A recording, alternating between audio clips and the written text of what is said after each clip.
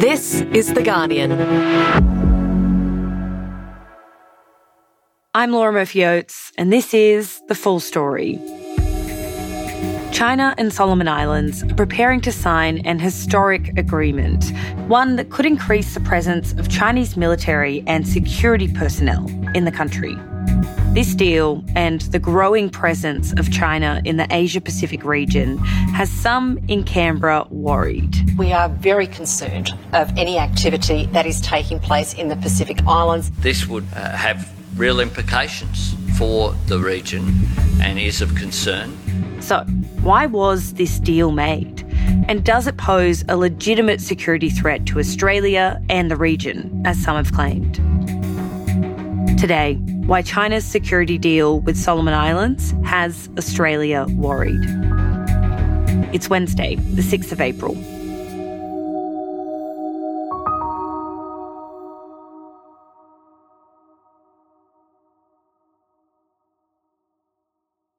So Dan, when you and I first spoke about this deal between China and Solomon Islands, you sent me a link to a tweet that had a series of photos of a printed out version of the deal. It was only about a few pages long.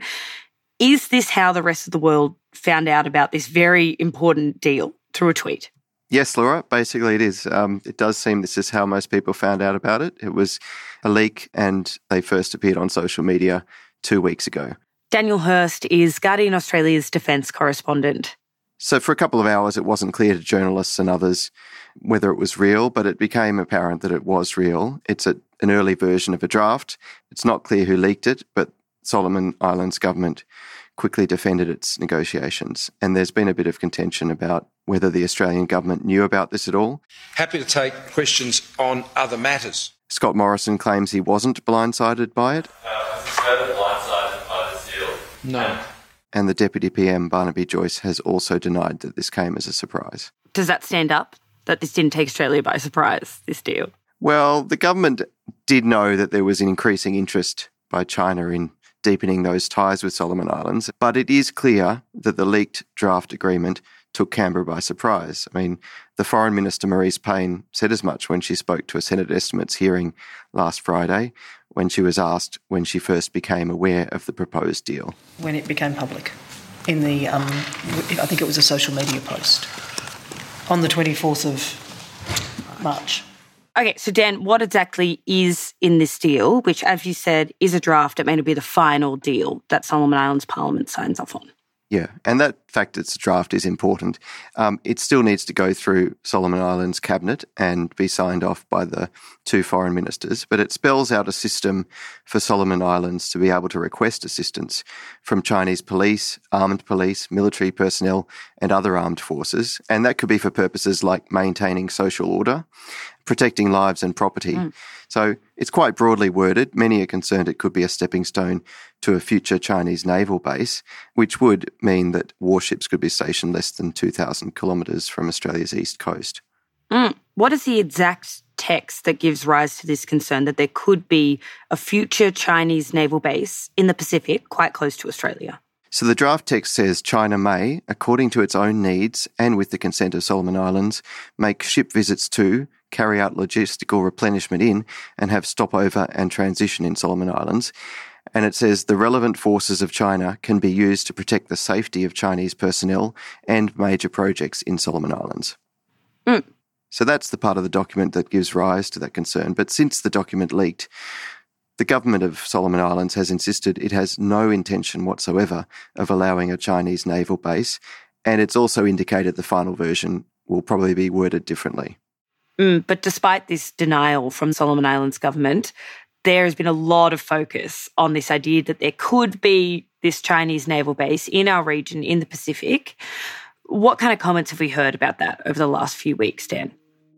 The initial response from the Australian government was one of alarm. While treading cautiously in expressing those concerns, it's clear they were very worried. The Home Affairs Minister, Karen Andrews, wasn't impressed. She says she's really concerned by this development. In relation to the Pacific region, that is our backyard, that is our neighbourhood, and we are very concerned of any activity that is taking place in the Pacific Islands. Our Pacific Island friends know that we are there to support them. And the Defence Minister, Peter Dutton, echoed those worries. We would be concerned clearly about any military base being established, and we would express that to the Solomon Islands government. Dutton went on to say Australia had a great relationship with Solomon Islands, but suggested that they needed to be wary of China. It's a standing agenda item for all of us to be able to be realistic about China's footprint, their exertion, their pressure, and the way in which they conduct their business. I don't think it's consistent with the values that we share with the Solomon Islands. The opposition has also raised its concerns, but isn't really specific about what it would do differently. The opposition leader, Anthony Albanese, went as far as saying, Well, Australia needs to be a partner of choice in the Pacific. We were that for a long period of time. I think when this government came to office and withdrew funding in terms of its aid and its presence in the Pacific, that was an error of judgment. And Albanese's Shadow Assistant Treasurer, Stephen Jones, told the ABC the coalition had dropped the ball on Solomon Islands. So, Dan, from everything you've just told me, I'm hearing two main concerns coming from Canberra. There's a concern about a possible security risk from China growing their presence in our region, and also concerns that Australia's relationship with Solomon Islands and our influence in the Pacific is waning, and this deal is kind of a sign of that. So I want to break those two things down, starting with security. How concerned should we be about this deal? Does it pose a genuine security risk? Well, I spoke to Richard Maud, a former Australian intelligence chief. He's now a senior fellow at the Asia Society Policy Institute. Maud thinks it's a bad development for Australia's security, and he suggests that it could open the door in the future to stronger and more frequent Chinese military presence in the Pacific. So, for example, Maud said it potentially makes it easier to eavesdrop on Australia. It makes it easier for China to interfere in the affairs of island countries. He said it could spark responses from other countries, including Australia, which would lead to a more crowded Pacific in a military sense. None of that's good for the stability of the Pacific, he said. What does he mean by sparking responses and a more crowded Pacific there? He means that if there's a Chinese military presence in Solomon Islands, that it could lead to other countries like Australia, New Zealand and the US looking to bolster its own presence in the region. So a bit of a build-up, which he's suggesting wouldn't be good for the Pacific generally. Right, and have those concerns been echoed elsewhere? Yes, so Lieutenant General Greg Bilton, who's the Chief of Joint Operations for the Australian Defence Force, was quite frank when he spoke to reporters last week. He said it does change the calculus if Chinese naval vessels are operating from Solomon Islands.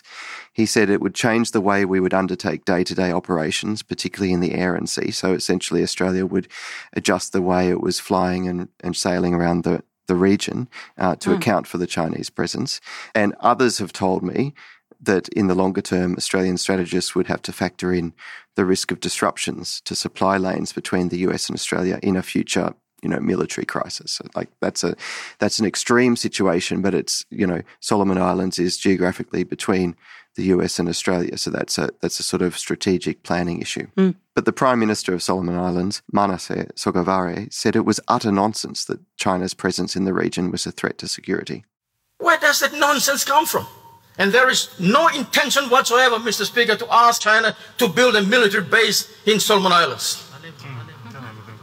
We're insulted. Right, as you said, Solomon Islands government denies that this is a stepping stone to a naval base. So why the ongoing concern if they say, look, that there's no naval base in the future here? So some, such as Peter Dutton, have essentially said it's hard to take Beijing's promises at face value. He pointed to the fact that Xi Jinping said back in 2015 that China does not intend to pursue militarization in the South China Sea. But Dutton says China now has a significant military presence in the South China Sea. And there was a US military commander last month who said China has now fully militarized at least 3 of the islands it built in this disputed region. That's included arming them with anti-ship and anti-aircraft missile systems, laser and jamming equipment, and fighter jets. So essentially what Dutton's saying is, whatever China's saying now, look ahead to what could be its intentions down the track. Right, so Dutton is saying you can't necessarily trust China, look at their track record, but doesn't that kind of ignore the agency of Solomon Islands? They say this isn't going to happen. Well, yes, it does, and that's the point that Sogavare makes. He recently took aim at Australian media for implying that China was pressuring Solomon Islands into a treaty, calling the claims unfounded and very insulting. We find it very insulting, Mr. Speaker, to be branded as unfit to manage our sovereign affairs or have other motives in pursuing our national interests. The security treaty, Mr. Speaker, is pursued at the request of Solomon Islands. We are not pressured in any way by our new friends.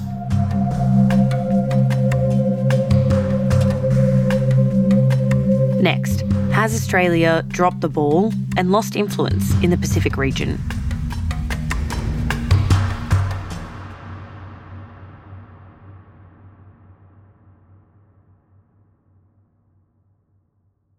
Okay, so what about this second concern, Dan, that this deal shows Australia's dropped the ball when it comes to the Solomon Islands and has generally just lost influence in the region? We do know that Australia and China are competing for influence in the Pacific. Can you tell me a little bit about that history? Yeah, so Australia does have strong ties to Solomon Islands. We were a key member of the Regional Assistance Mission to Solomon Islands that was, pretty well known as RAMSI from 2003 to 2017. And then Australia negotiated a bilateral security deal with Solomon Islands in 2017. And Scott Morrison says Australia is always the first call when a crisis arises. Australia is a leader in the Pacific region, in our Pacific family. But I think events that you've seen most recently, I think only highlight the constant pressure and the constant push that is coming into the region from interests that are not aligned with Australia's and not aligned with those of the Pacific more broadly. So, for example, when there was unrest in Solomon Islands in November, the Australian Federal Police and the Australian Defence Force were quickly dispatched. There are currently about 60 AFP and ADF personnel still in Solomon Islands, and that mission has now been extended to next year. So there's a bit of a sort of, look, we're there and we're continuing to assist, and this is being extended. Australia is also involved in development, aid and infrastructure through what they've called the Pacific Step-Up program. It's, overall, it's billions of dollars to the region. And Foreign Minister Payne said Australia was Solomon Islands' largest development partner by a long way, providing about 2/3 of all assistance. Okay, so why is the opposition claiming that we've dropped the ball here, considering this history? Well, Anthony Albanese has pointed to year-by-year budget figures showing a drop in aid under the coalition to Solomon Islands over the years, and he suggests this, together with our climate stance, may have adversely affected Australia's relationship with it. And this is a point that the opposition leader of Solomon Islands, Matthew Wiley, has picked up on. In an opinion piece for Guardian Australia last week, he said Australia has been, to some extent, neglectful in the region over the past decade. Now, about that claim of a cut in aid, it's clear that some of Australia's aid to Solomon Islands has jumped around over the years. Figures show Australia's official development assistance to Solomon Islands was $156 million in the 2021-2022 budget, but that was 12.6% lower than 2014-15. So, it looks like there's been a cut.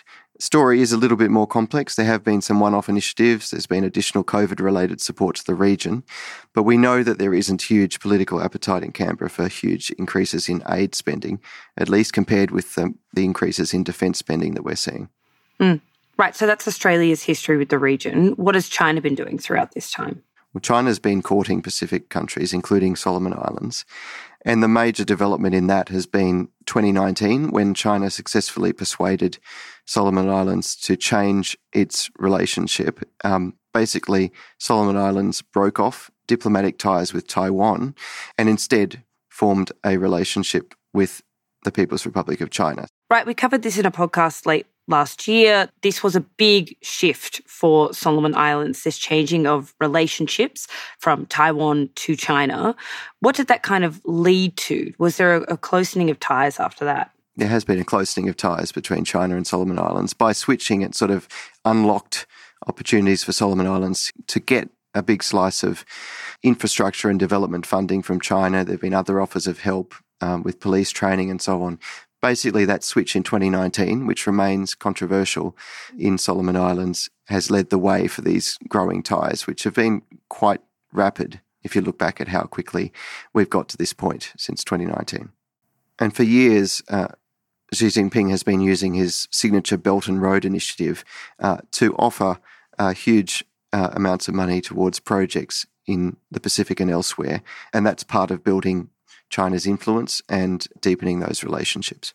Over the years, more and more countries have been signing up for help under the Belt and Road Initiative. The Australian government has previously raised concerns about strings that might be attached to offers of help under that scheme, and they've continued to raise those concerns now. The rest of the world, our partners and our allies, understand that it's Australia working together with New Zealand, understand what's happening in the Pacific. Now, there are others who may seek to pretend to influence and to seek to get some sort of foothold in the region, and we're very conscious of that. So, against China's influence and growing influence in the region, did Australia do enough? Did they, in fact, drop the ball, as the opposition claims? Well, it's important to say that Prime Minister Sogavare is not framing it in this way. He says the move's merely an extension of Solomon Islands' foreign policy of friends to all, enemies to none. We are friends to all and enemies to none. We have no intention, Mr. Speaker, of pitching into any geopolitical power struggle. Basically, they won't align to the US or China. That Solomon Islands security arrangement with Australia remains in place, intact. And he's also said that traditional security partners like Australia and New Zealand will always be important. But he says that the country wants to diversify and broaden its relationships. In moving forward, Mr. Speaker, to achieve our security needs, it is clear that we need to diversify the country's relationship with our partners. And what is wrong with that? And get assistance with things like cybersecurity, illegal fishing, border security, international trade and climate change. And he says that Solomon Islands welcomes any country that's willing to support us in the security space. There's no devious intention, no secret plan. There's no devious intention, no secret plan. This is a decision by a sovereign nation that has its national interests at heart. Right. So I feel like implicit in that statement is his acknowledgement that they are a small player on the international stage and they should be able to partner with whoever's going to further their interests. Is that kind of what he's saying there? Yeah, he's saying, please respect our sovereignty. We're not trying to make enemies and we're doing what we believe is in our interests. And this is something that's delicate for Australia because for the last few years, Australia has been saying that it wants countries big and small across the whole Indo-Pacific region to be, able to make sovereign decisions free of coercion. And so we can hardly be seen to be telling them what to do. But experts have said there is more that Australia could be doing in the region. For example, Richard Maude has called for an across-the-board increase in foreign aid, says we're not spending enough for the times we're in. And another huge issue for the region, of course, is climate change. As we've reported in The Guardian many times, across Pacific neighbours, there's a lot of anger, resentment and lost trust in Australia as a result of our climate policies. And our coal exports as well. It's important to note that Pacific leaders have called the climate crisis the most significant security threat to the region, not geopolitical tensions with China and the US, and by default Australia. This is a very real sticking point. Right, but if this issue has been a sticking point between Solomon Islands and Australia, what about China's track record on climate change and emissions? Surely that would also be a sticking point.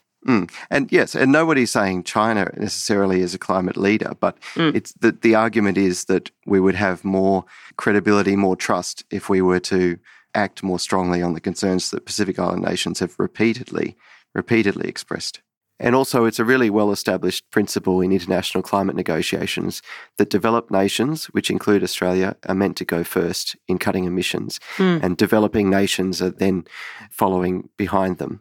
And according to our Pacific editor, Kate Lyons, Australia and China are viewed a bit differently by Pacific leaders on this issue. And that's partly because Australia, and specifically Scott Morrison, like to talk about how it's in the Pacific family, that we're Pacific neighbours. China doesn't exactly do that. It says it's a partner of the region, but it's not part of the region. So there's a sense of, if you're claiming to be family, why are your environmental and economic policies threatening our very existence? Do you think that this deal has been a wake-up call, not only for the coalition, but for whoever might get into power post the election in a couple of months? And what do you think we'll see going forward? Yes, I think it has been a huge wake-up call. Like, a lot of the discussion about what China's doing in the region has seemed theoretical at times. This is a sort of shock to the system. I think it'll be of concern to whichever party wins the election. We know that some of these talks will have to take place during the caretaker mode, during the coming election campaign, and if that's the case, there'll be senior DFAT officials who'll be involved in those talks. But the decisions taken now will have a long-term impact on the whole region and on Australia.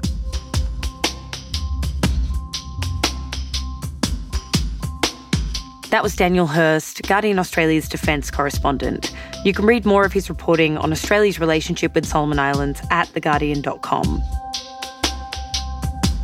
We've also linked to his latest piece on the Full Story page, titled Australia Anxious to Show It Didn't Drop the Ball on Pacific After China and Solomon Islands Deal. Okay, that's it for today. This episode was produced by Karishma Luthria and Camilla Hannon, who also did the sound design and mixing. Additional production by Kate Lyons. The executive producers of Full Story are Miles Martignoni, Gabrielle Jackson, and me, Laura Murphy-Oates. Okay, catch you tomorrow.